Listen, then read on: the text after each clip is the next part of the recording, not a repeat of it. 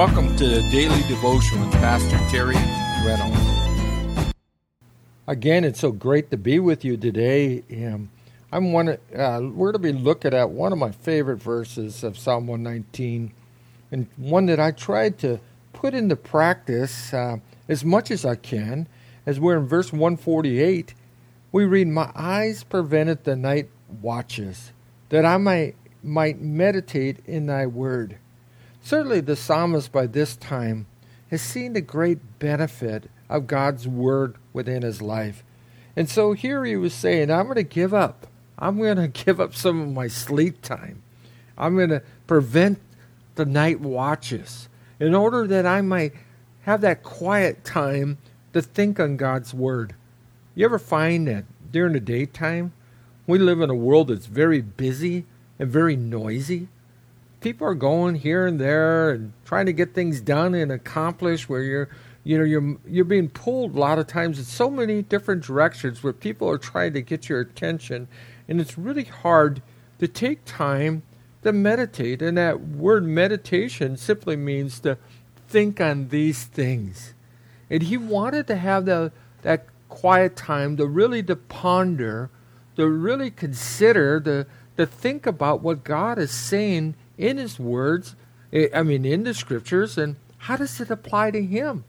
Because he wanted the word of God to rule over his life. He wanted to be captive by God's word in the direction of what it would say to him. And this idea that he might prevent the night watches, as otherwise be able to stay awake. The night watches, especially during the time of the Hebrews, it speaks about military watches. The Hebrews would break up their watches in three different parts. And so, of course, one part of the troops would be watching for the enemies or keep an eye on the facilities for a part of the night, and then another section would take up a next third, and then finally the last third.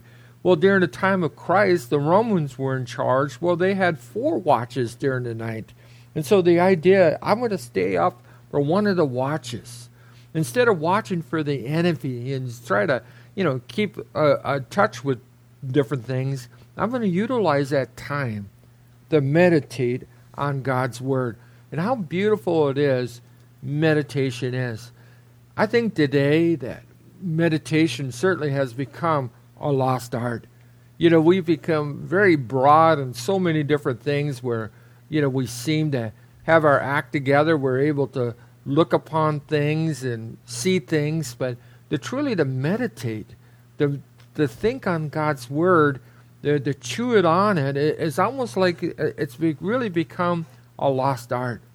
In the psalmist, of course, Psalm 1, we read the beauty of what the psalmist had made a commitment to.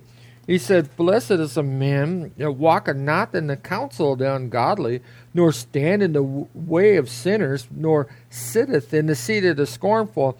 But his delight is in the law of the Lord, and his law does he meditate day and night."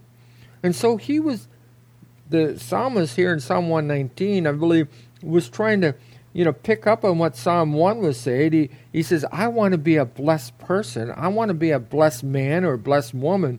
In order for that to happen in my life, it requires me to delight myself in God's word. And as I delight in God's word, I'm going to take time to meditate, to think about what it has to say in my life. And I just pray that we would take time to think about God's word and what he has to say to us in God's word.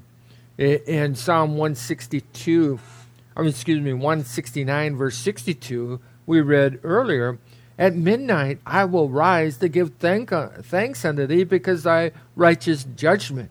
He was willing to get up in the middle of the night just to simply to give thanks. Earlier in Psalm 63, verse 1, David wrote, "O God, thou art my God. Early will I seek thee. My soul thirsts for thee. My flesh longeth for thee in a dry and thirsty land where there's no water is. When I remember thee upon my bed," in verse 6, "and meditate on thee in the night watches.